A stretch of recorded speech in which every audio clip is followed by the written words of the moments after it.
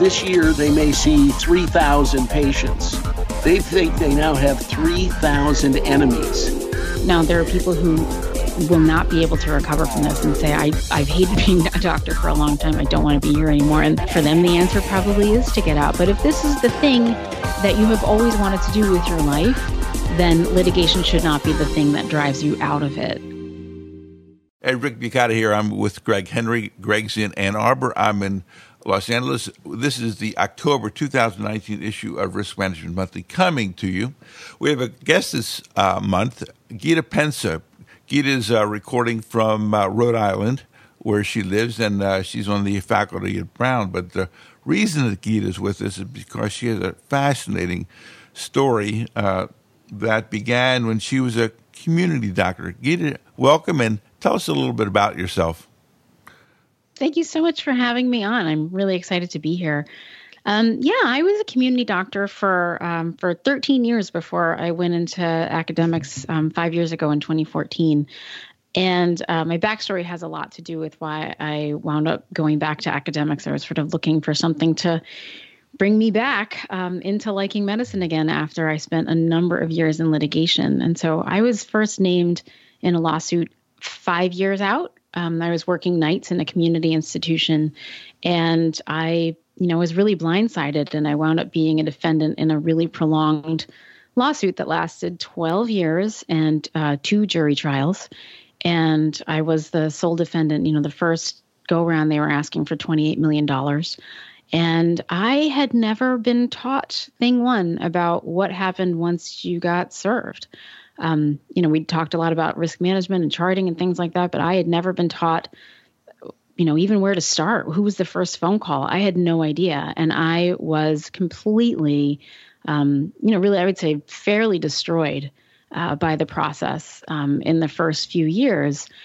I won at trial in 2011, and then there was an appeal.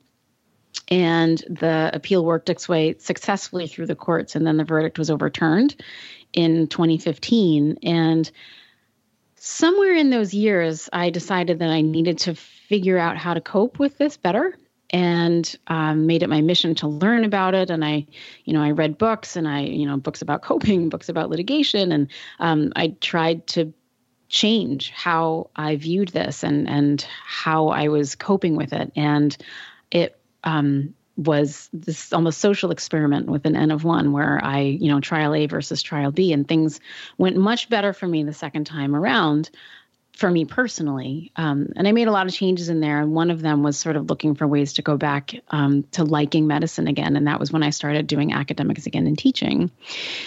And when I came back to academics, my role became, my niche really became digital education. And among one of the things I learned to do was podcast. And somewhere towards the end of this whole litigation ordeal, I made the decision that when I was finally done, I was going to do what I could in the capacities that I had to educate people about this, and particularly about litigation stress and, this sort of isolation and stigma and shame that go along with it that really are, I feel, unnecessary. And so now I am the host of this podcast called Doctors and Litigation, the L Word. And that is how I met you. I listened to the podcast. It is very professionally done. Greg, it makes us look like, we're pikers here, for crying out loud. Well, we're old pikers, too, which is even worse. But, she's, I can't believe that she was working at a community hospital for 13 years, because I'm looking her at the screen and I said, "Are you 12? I mean, have you actually finished medical school?" Here we Jesus, go. Here we go. She's Are you kidding? I love that. I'm at an age now where, when people say, "I think you're too young to be a doctor," I thank them. Yes, exactly. I used to be offended, but now I'll take it. Yep, exactly. Well, in any case, could I tell you, what is the URL that you're for your podcast, or how do we get to it? So there's a few ways. If you use iTunes, you just search for Doctors and Litigation, the L word, and you'll find it. Same with Spotify, or you can search by my name, Gita Pensa. And it's also on Podbean, so you can get it at, I think it's lword.podbean.com. But if you search for it by that name, by Doctors and Litigation, the L word, then you'll find it. And the reason that I call it the L word is probably obvious at this point. I just feel like doctors have a really hard time talking about litigation in anything but the abstract sense. People have a lot of difficulty telling their stories or talking amongst each other about what's happening to them when they're in it, and that's why I call it that. I did my first case, Gita, in 1976. I was an expert, so you can do the math on that. But let me tell you that everything you went through, everybody goes through. We haven't had a person on this show, or I haven't worked with anybody who hasn't admitted to a little shame. People will admit to anything except the fact that they were sued. And as I often say, if you call me, Greg, you're a bad father and a bad husband, I'll agree with you. But don't ever call me a bad doctor, because now you're in trouble. Now I'm going to come after you. And the problem with all of us is it's so central to who we are as people, the MD after your name and the work you do. You don't want anybody screwing with that. That makes it a frightening experience. And so let me just reassure you, having done 2,000 cases, you are exactly like everybody else. And I love the comment, you didn't know what to do when you got sued. I had a guy in my own group who, when the letter came, and of course they always come registered mail. Henry's rule is nothing good comes registered mail. And the first thing he did was he shoved it in a drawer. Oh, no. And he didn't let us know about it. And of course, if you don't answer a summons and complaint within the first 60 days, they file a motion as judgment against you. Yeah, default judgment. Default. We spent 6 months telling him, no, they don't get $1 million of our insurance money. And we tried to explain what happened. He had to go in front of the judge and explain that he was afraid, he was this, he's that. He didn't know whether he'd get fired. And after that, we realized there was another thing missing from the orientation manual for the job. Absolutely. Absolutely. But that's really the whole point of the podcast. And so what I did was, I knew that I was going to be doing this. And so 6 months before the second trial, I started collecting interviews with doctors. And so I think it's important, when you say that, everybody that you talk to has these emotions, the problem is nobody else knows that until they get in there and they experience it themselves. And so what I've done is collect these interviews with physicians who have been through it, and as well as psychologists and attorneys, and assemble them into these podcasts that I thank you, Rick, that I hope are compelling to listen to. But I think that there's value in being open about the emotions of the process, letting it be common knowledge that this is super common, and the emotional difficulty, the litigation stress that go along with it are normal, expected reactions to the process, and how to know if you're at risk for something worse. Because what we know, as I'm sure you know, is that people make themselves really ill over this process. People, start drinking, they ruin their relationships, they even, contemplate suicide or die by suicide. And I just feel very strongly that we need to somehow change the culture in medicine around this so that it becomes less stigmatized. Over the years, I had 3 doctors with our group who committed suicide. And whether it's directly a direct correlation, all 3 were under suit at the time that it happened.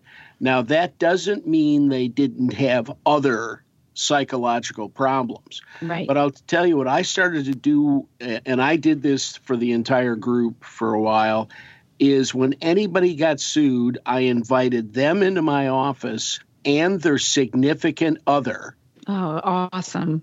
And had discussions, and I would say it was usually at that time mostly men who were being sued. I talked to their wives and said, they're not going to be right. They're going to do this and that. They're going to be emotional. They're going to kick the dog. They're going to not be happy. And funny, they all looked at me and said, that's exactly right. Mm-hmm. And they frequently say, I think I'm being tried, just like he's being tried. Exactly. And they lived through it together. And I would, on some of them, we had 3 or 4 meetings here in the office just to keep up with how they were doing. But in general, their golf scores got worse. Sex with their spouse became non-existent, and they became angry at the fact that they had to see patients, and the patients then became the enemy. It was only one person who sued them, but now this year they may see 3,000 patients in a department.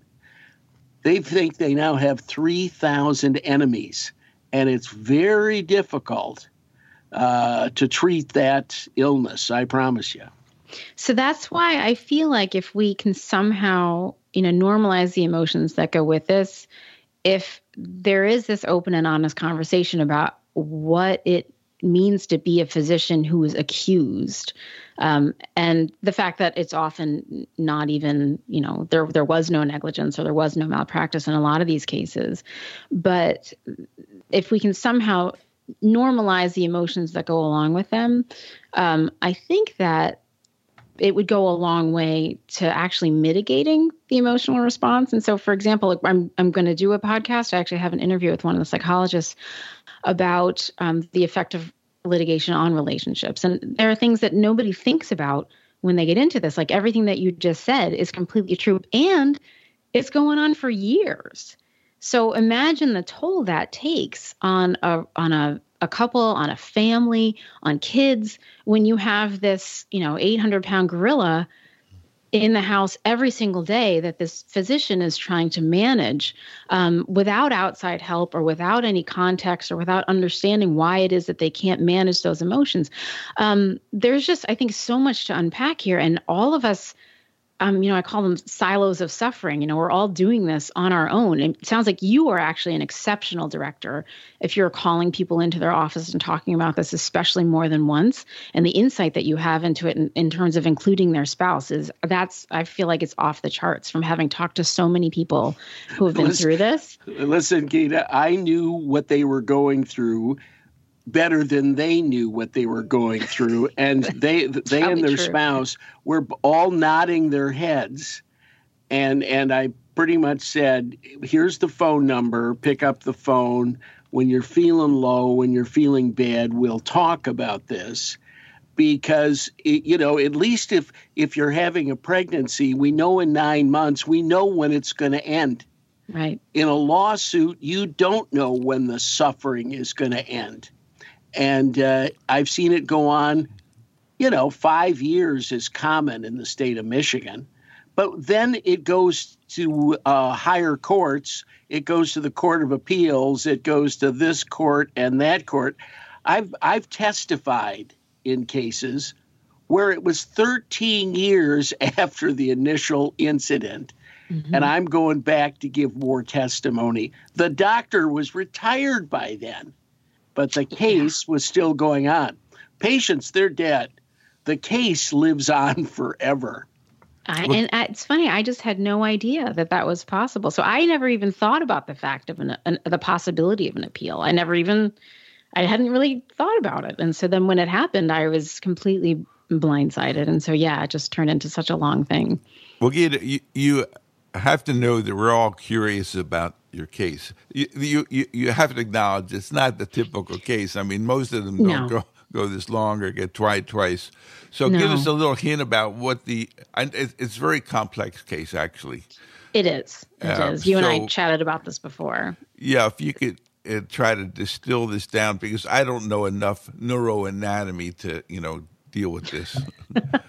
So, and I have not gone through this on the podcast yet. I'm trying to decide how I'm going to handle it. Now that you've listened to a few, you see how I structure them. And so I'm thinking about how to do this in the best way, but I am going to give you sort of the Cliff Notes version.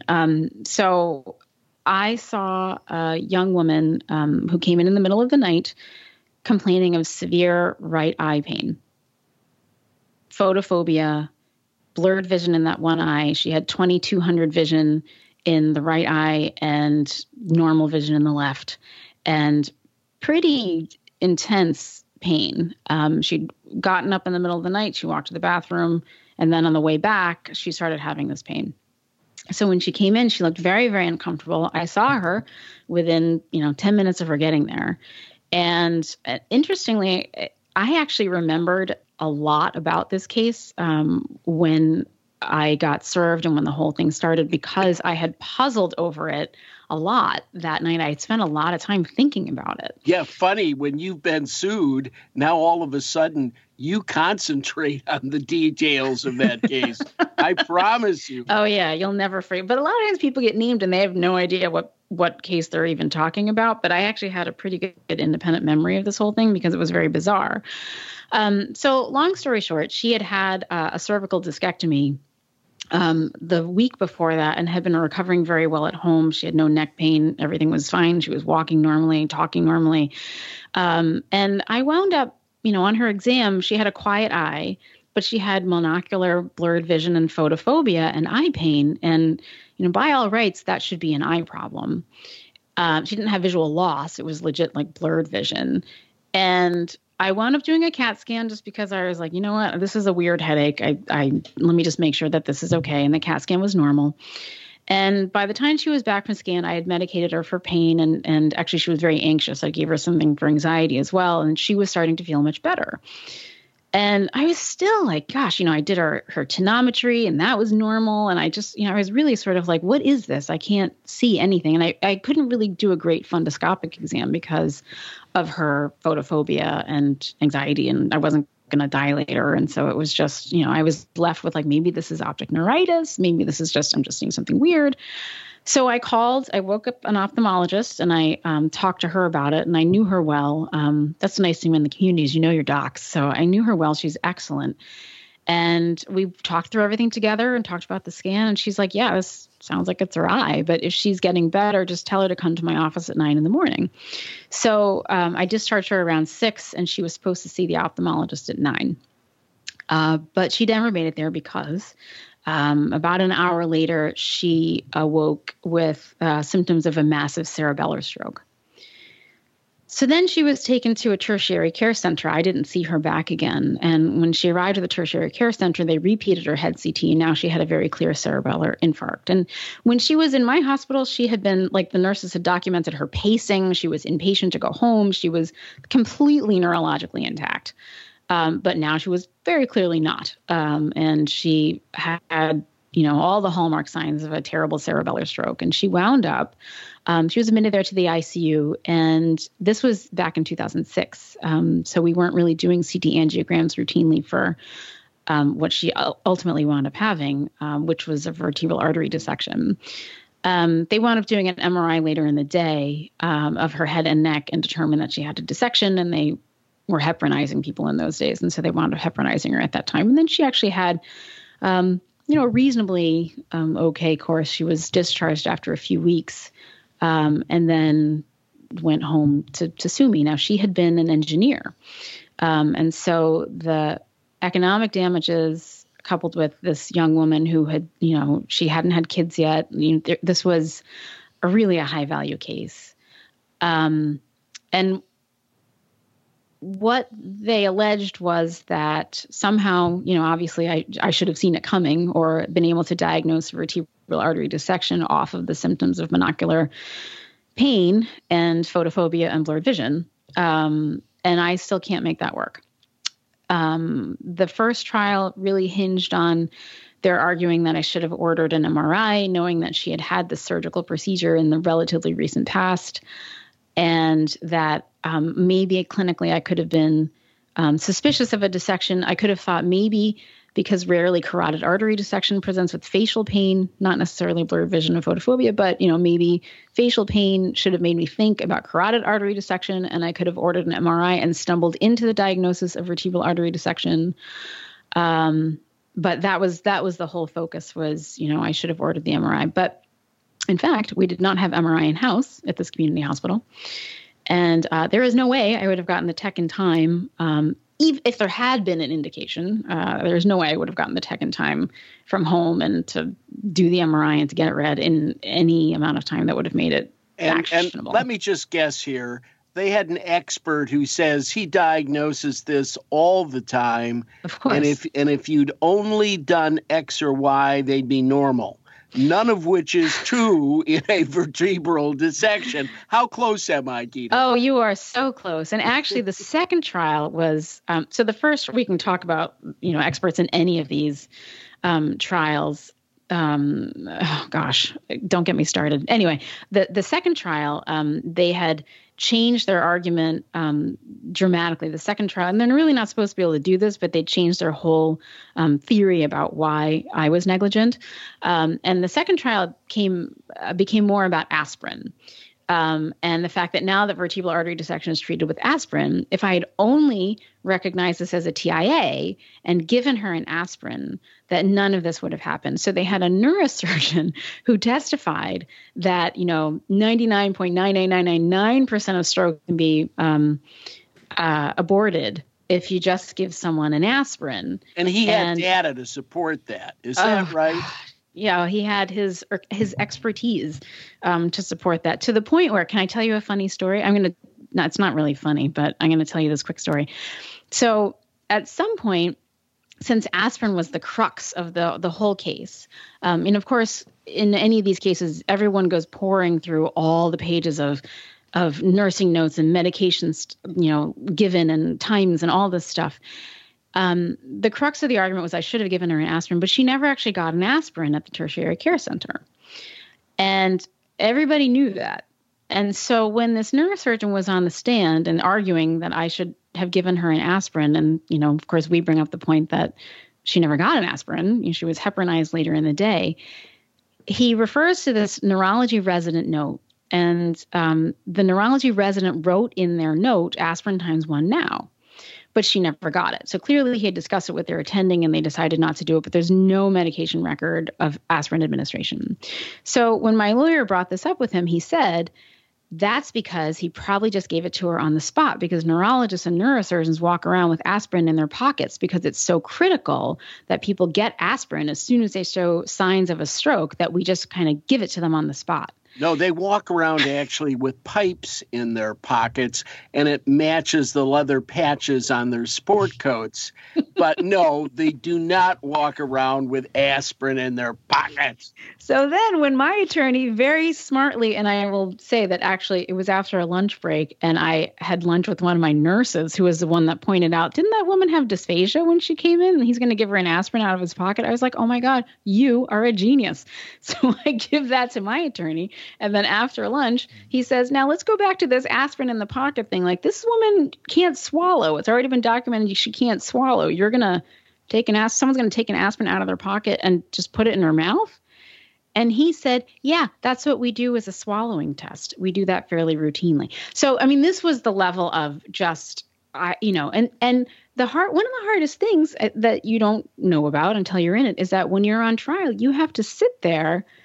My attorney's instructions were to look politely interested at all times. So you have to sit there and listen to this. Can I swear? You can swear. Can I swear on this? And you have to listen to this and act professional and not jump up and say, you are the biggest liar on the face of the planet. This is baloney. I would use stronger words, but it is so hard to sit and listen to this day after day, these so-called experts who have, in my opinion, completely sold their souls, just, raking in thousands of dollars and saying stuff that is just, it just makes you want to scream, and you're not allowed to scream. Let me just say that you're my kind of person.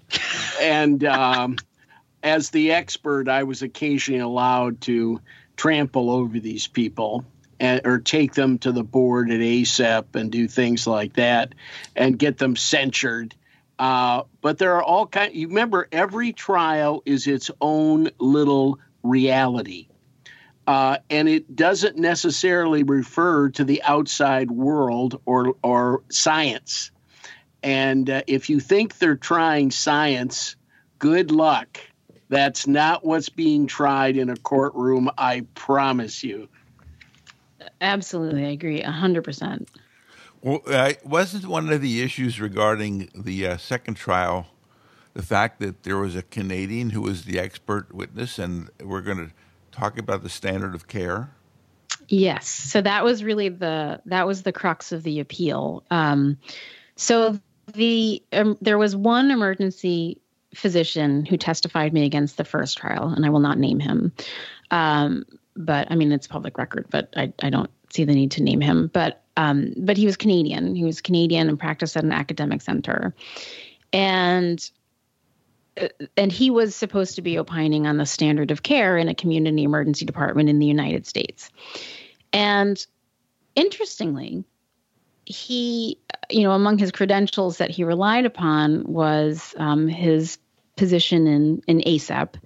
And I think he'd reviewed things for them. And I don't think he was on the board, but he was a reviewer at some point and had some other roles. But there also is, and many people are unaware of this, ACEP has a set of ethical standards for medical experts. And he was asked, among other things, on the stand, in his ACEP capacity, did you know that, basically rule number one is that you are supposed to be board certified to practice emergency medicine in the United States if you were going to testify against a United States physician.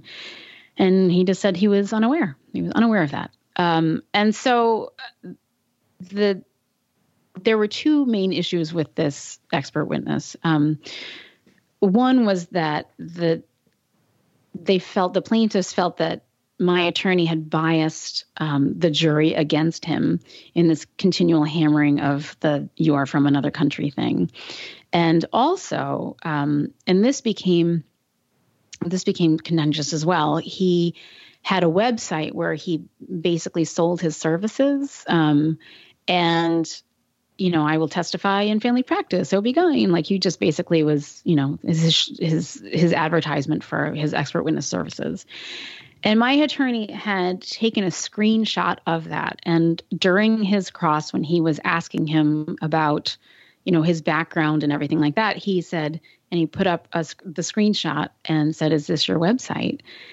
And he acknowledged that it was, and it did make him look kind of skeevy, frankly. But that screenshot had not actually been entered ahead of time as an exhibit for the plaintiffs to review.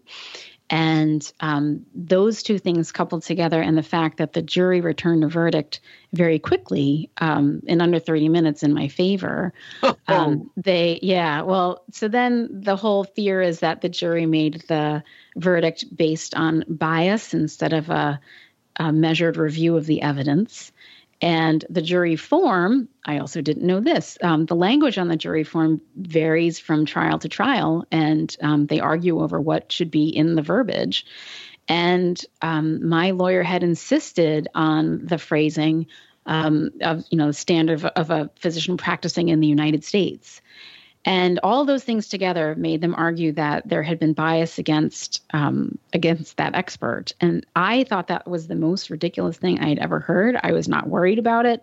And yet it went through like every stage of the courts in Rhode Island. And then in 2015, they upended the whole verdict. And for that thing, I had to go to trial all over again. And so they could have a second crack with a whole new argument, whole new set of allegations. It was kind of nuts. And a new expert too, I'm sure. A new expert. Yes. Yeah, Yes. it'd have to be. Yes. Gina, what do you think of, the logical consequences of your experience, and I think the experience of the physicians who have gone through this process, is that they become, they don't like medicine much anymore, and they feel very defensive when they practice medicine. Do you think that is a generalization that is true, or are there a lot of people who really are able to escape that? So, I think it's interesting that there are definitely a lot of people there are people that leave medicine over it. There are people that remain burned out over it. I think most people that struggle with the emotions of it have a little bit of a period of time, at least, where they, second guess their choices and maybe going to work is difficult. But there are people, and I've definitely found them through the interviews that I've done, that are really role models of how to be resilient in this process. And this is, again, why I think that we should be talking about this openly, because it's really interesting to hear how they thought about things and what they did to get better.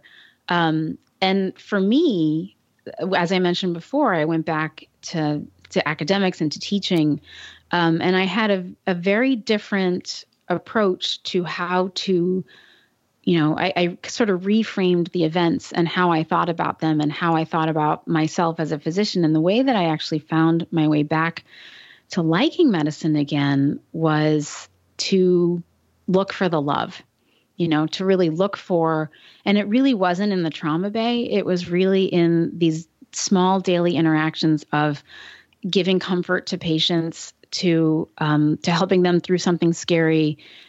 Every time I would have a small victory, I would remind myself of what I was doing and why I was doing it. I actually, when I talk about this, I mentioned I cut out an essay that someone had written, and it was in one of the free emergency medicine newsletters, had written an essay about the spiritual satisfaction of caring for sort of forgotten populations of the homeless and the chronic alcoholics. And I cut that out and I carried it around with me for a while as a talisman, something to remind me of the importance of what I did. And I have to say that worked. And it made me a better doctor overall. I think it's made me, I've come to peace with a lot of what transpired. And, I'm different. I'm a different physician than I was, and the things that I really, I love a great save, but there's more to what we do than that. And as much as I would never want to go through this process again, it has completely changed my perspective on medicine, and probably in what I think is a good way. And so, again, the more that we talk to people who have been through this process and found a way out, found a way to make peace with it, found a way to, for some of these physicians, they really love telling their story because the fact that something helpful could come out of it to them is really meaningful. I think that those are all ways forward. There are ways forward, but we need people to demonstrate that. By the way, go ahead. One thing, it's really interesting that you bring that up because you're familiar with this paper that was done by Justin Carlson, where he looked at the behavior of a bunch of sued doctors. And there was a subset of the doctors who, the issue was failure to make a diagnosis or delayed diagnosis or something related to the diagnosis. And when he looked at the behavior of those physicians, they were not ordering much more than they ordered before in terms of their defensive behavior. But what immediately was acknowledged was that their patient satisfaction scores went up immediately. And I think what that says is that I'm going to be, I have a different sense of this now. I'm going to look at patients in a different way, and I'm going to be nice to them, and I'm going to treat them as if I would like to be treated myself or my family. And in the process of doing that, they became better doctors, I think, because they focused on not just the clinical aspects of what they were doing, but the emotional aspects, and that was rewarded by the patients saying, "I like this doctor now," and so it was almost immediate in terms of what the patients thought of these doctors who had made errors largely related to diagnosis. By the way, what you have found, Gita, is a way of dealing within yourself with how you felt. Now, everybody finds their own way of dealing with the post-traumatic event.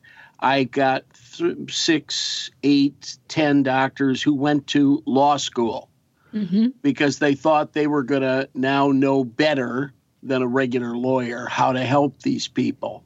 I have people who have gone into other professions, helping kinds of professions, and again, they felt better when it's like they went through their catharsis.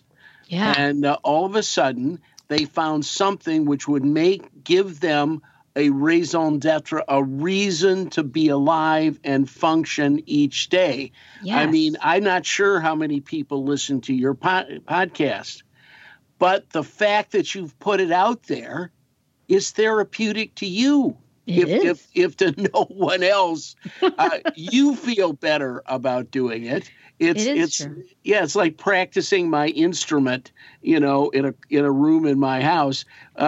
Nobody else gets to enjoy it, but it helps me. I feel better when I do that sort of thing, and it's not uncommon. And we've had plenty of leaders in ACEP.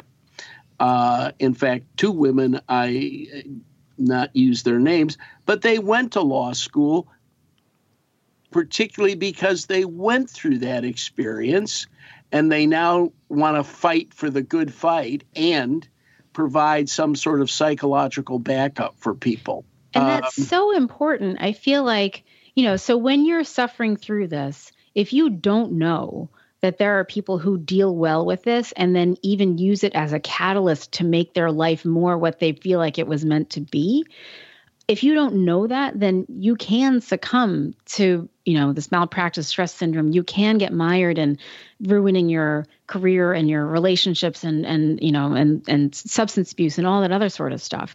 But there are definitely these people, like the more we know their stories and the more open we are about how they took advantage of this situation in a way and made it work for them and for their life, it becomes almost a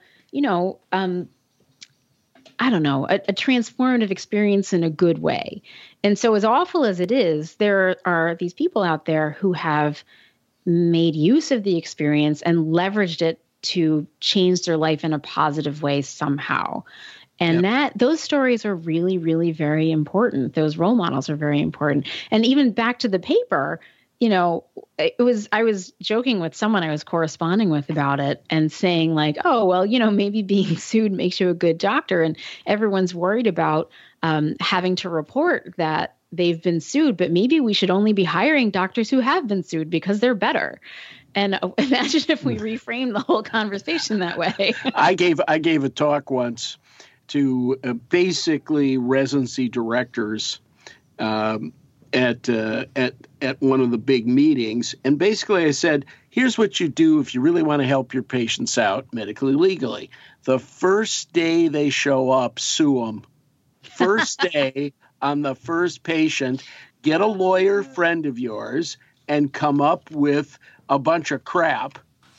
It's got to be at least 10 pages long about the things you did. Also sue their parents for having a kid that dumb to go to med school. And then what you do is take them through the process during the 3 years of their residency. I also proposed, and one group actually did it, assigned the residents to follow a case while they were there. And they got copies of everything. They got to attend, and I went with some of them to the depositions. Mm-hmm. So they got to see the questions that are going to be asked. How do you feel when this is happening? Because it's not normal and it's not natural. The two processes, law and science, do not necessarily go together well. No. I actually invited my residents to come to the second trial to watch me testify, and only a handful took me up on it.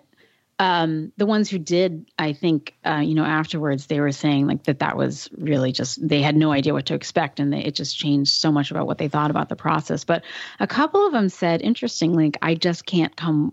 I can't come watch it. I cannot come. Like, I will literally, I'm so anxious for you that I can't even think about doing it, which says a lot, I think.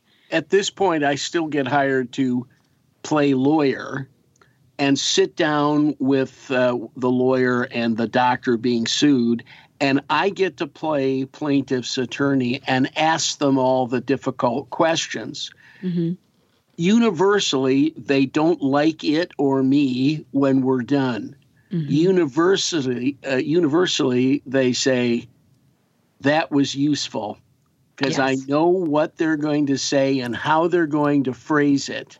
And they phrase it in the negative, and they do this and that. That's not the way we think as doctors. And they need that experience, that intense experience, before they go in and get grilled on the stand. And believe me, I've had doctors who were literally going to get off that practice stand and beat me when I asked certain questions.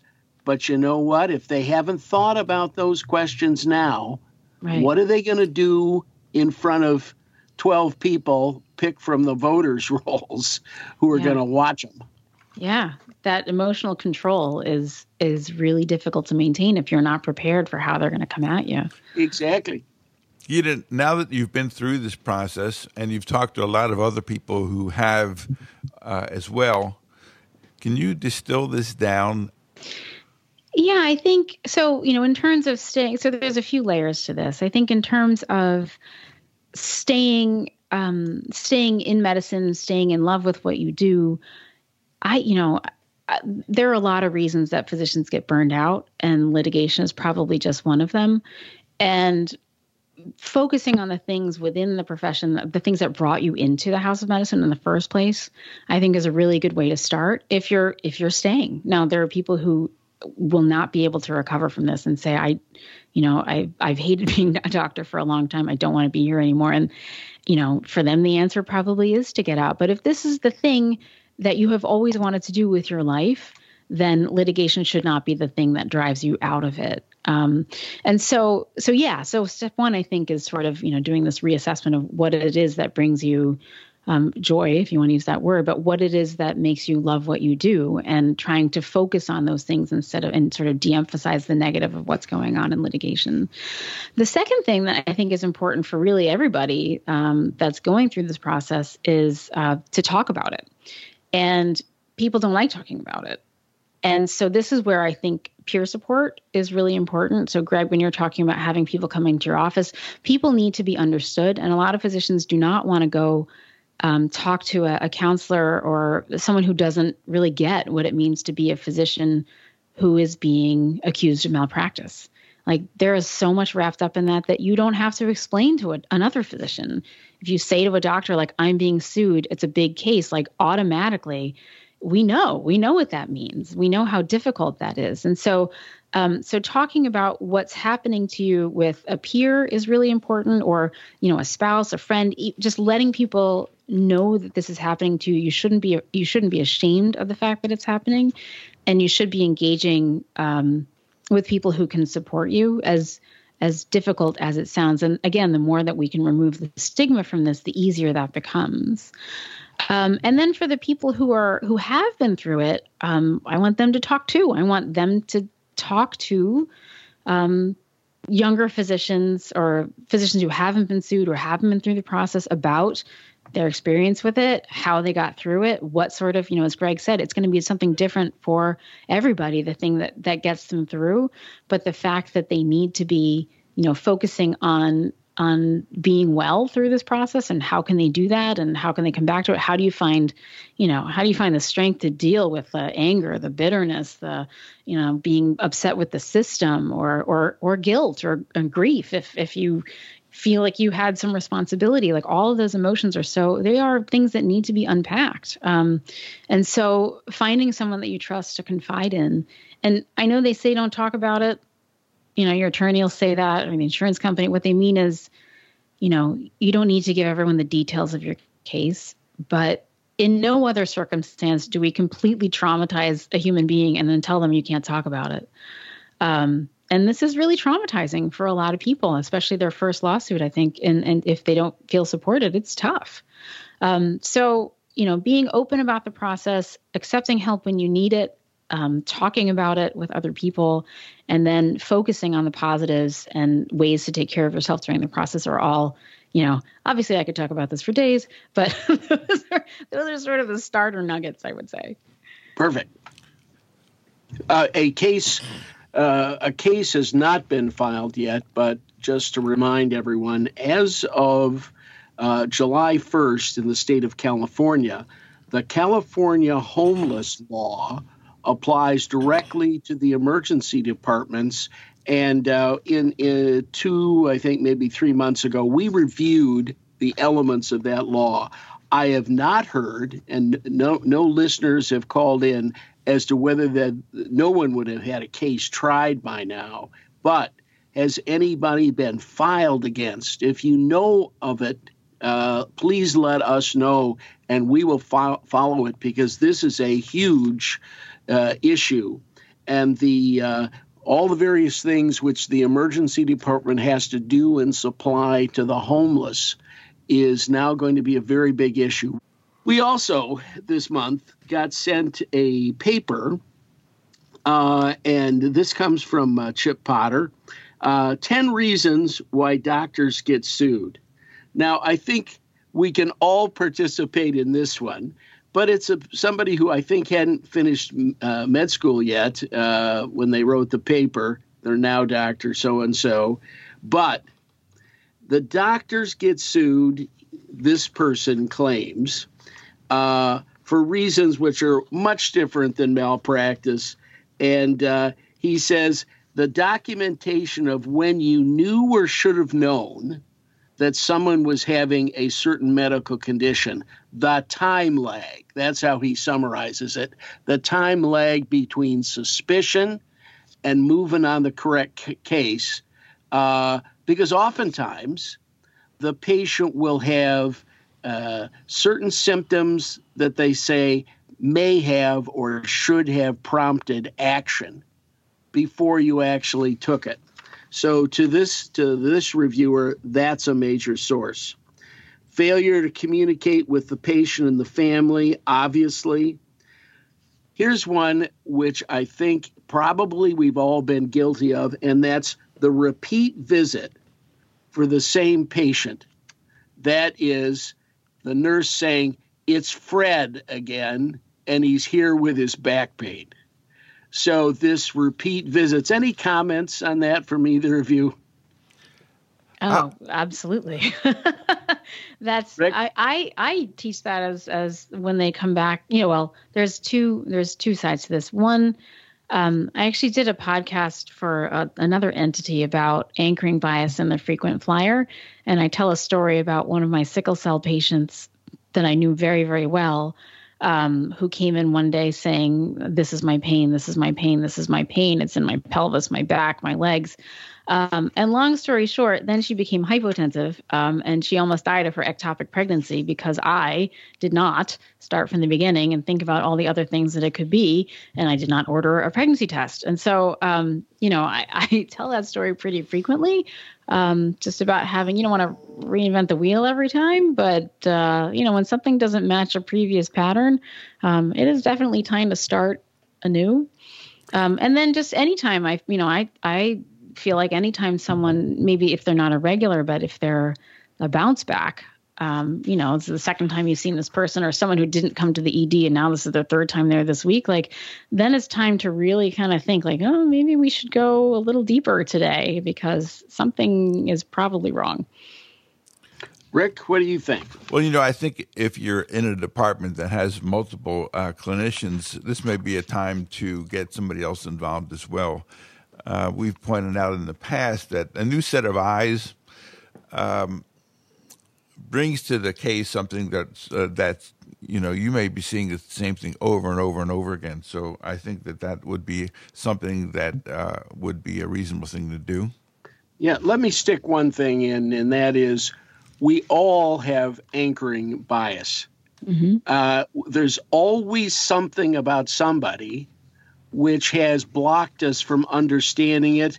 And very early on, we had a rule that said if you're the next doctor on, or there's a second doctor working, let the second doctor look at this patient.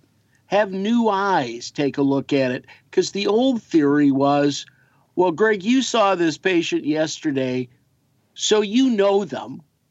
Why don't you be the one? I have just the opposite view of that. I agree with this paper. I think if you have fresh eyes, you go in and you do it, you're less biased by what you learned the day before. I shouldn't even talk to the other doc if they're there, because I should give the patient the benefit of a clean look. And we all have regulars. And that can be the worst thing in the world. The worst thing you can have when you walk in is a diagnosis. Because once a diagnosis is purported, put out there, all intelligent thought stops. Nobody wants to rethink the issue anymore. But I like that one. I thought that was good. Rick, comments?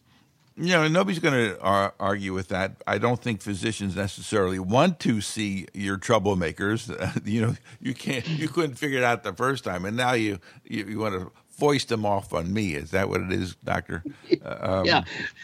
Well, it's very interesting because they also said abnormal results and findings, which people just blow off. I mean, if you've decided what a disease is, very few people get back the electrolytes and actually check to see if the numbers don't add up or figure out correctly. And because why? Because we've already decided what they've got. So why did you order all those other tests? If you're not going to look at it, don't order it. And I agree with that. If you've ordered this, that, or another thing, and it's not within the normal range, you might as well figure it out or say something about it. Because when it comes back in a legal action, it's not good. Another one is prescription errors.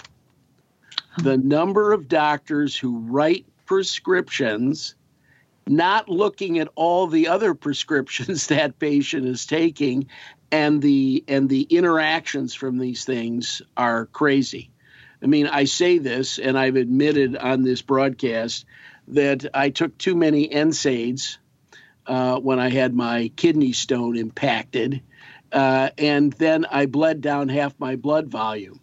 I think it's probably a good idea that you look and see what some of these patients are taking, not only what they're on, but how long they've been taking it, because the side effects are real.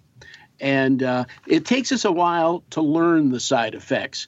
There are at least 12 or 13 new drugs that all end in UMAB now, the anti-inflammatory medications, which are available from everything from nondescript pelvic pain to migraine headaches, to all kinds of things.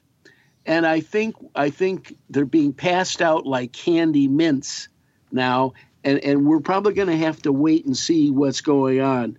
By the way, incomplete discharge summaries or specific instructions for the patients. Most people don't understand the discharge instructions we give out and how they're time specific and action specific. And in this physician's review of why we got sued, that's a reason. They couldn't actually look at that piece of paper and know where they were going to be, when to be rechecked, and to know whether you're going to get to see the doctor. Now, I'm going to refer to an interesting case this month in malpractice experts and verdicts. And it has to do with a lawsuit, Alabama. And in this particular case, a patient came into the emergency department with a gunshot wound. Okay, that's pretty straightforward. As the ER doc, do you have a real problem here? Make sure there are big lines, you've got the x-ray going, and you get the surgeon, because you're not going to do anything about it. And they're dying, and they need to go someplace. In this particular case, this is the estate. Always starts bad when it starts out, the estate of Johnny Sledge, deceased, versus Dr. Bilton. This doctor was on call for surgery. They tried to get a hold of him. He's at another hospital doing surgery. He's on call for this one. So what he says is, well, maybe I can get out of here in 20 minutes. He calls back in 20 minutes and says, this case is going to take longer. So the emergency doc then has to start searching. His partner, who is his partner but was not on call, basically said, I'm not coming in. It's a, as you might imagine, as happens frequently in gunshot cases, this is someone who was not expertly covered with insurance, and he's not coming in. This emergency doc is searching, going down the call list to find a surgeon. Now, the patient was significantly wounded, but he wasn't dead at that time. He at least deserved a shot at somebody saying, well, we've got a chance. And this was the largest verdict this year in the state of Alabama, and it's a $30 million decision against the hospital and the physician involved. Which physician involved? Well, I'm glad you said that, because now there's a fight between who? The first doctor who was on call and is at another hospital doing elective surgery, and his partner, who basically said, I'm not coming for that. So that fight is still going on, but the plaintiff doesn't care where the money comes from. It's going to come from the hospital, because they're the ones who have an obligation to set up a system so that these things don't fall through the crack. And, it's amazing the number of times we say to docs, have you ever had that happen? They say, well, yeah, but I've got surgery tomorrow. I can't come in, or I don't come in to see eye cases, or I don't do this or that. Have specifics. If your smaller hospital doesn't do eye trauma, in this area, the only place that does eye trauma really is the University of Michigan Hospital. It's not going to be done by most smaller places. At least know that and deal with that up front. Time wasted looking for a doctor to do things on a time-dependent disease is not a good thing to do. All right. Well, listen, Gita, it was great having you with us. Hope you'll be interested in coming on again and carrying on conversation. And if you'd like to talk about all the possibilities, ways you can use this in the future in your career, I'd be happy to give you some insight from my own career on this. And Gita, good luck with your ongoing podcast. I think it's really well done. I think that it would be great for the world to know about it, because there are people who out there who are hurting and who can get some relief and guidance from you and from the people that you interview. So I think you have a lot to offer. And so thank you for doing it. And for us, Greg, do you have a wine for the month? We are going to have 2 wines next month, Rick. So stay tuned, all you wine lovers, because they're coming up shortly. Okay. Thank you, both of you, for having me. I'm so excited to have talked to both of you, and I just thank you for the opportunity. All right. From Gita, from Rick and myself, this is the October issue of Risk Management Monthly, signing off.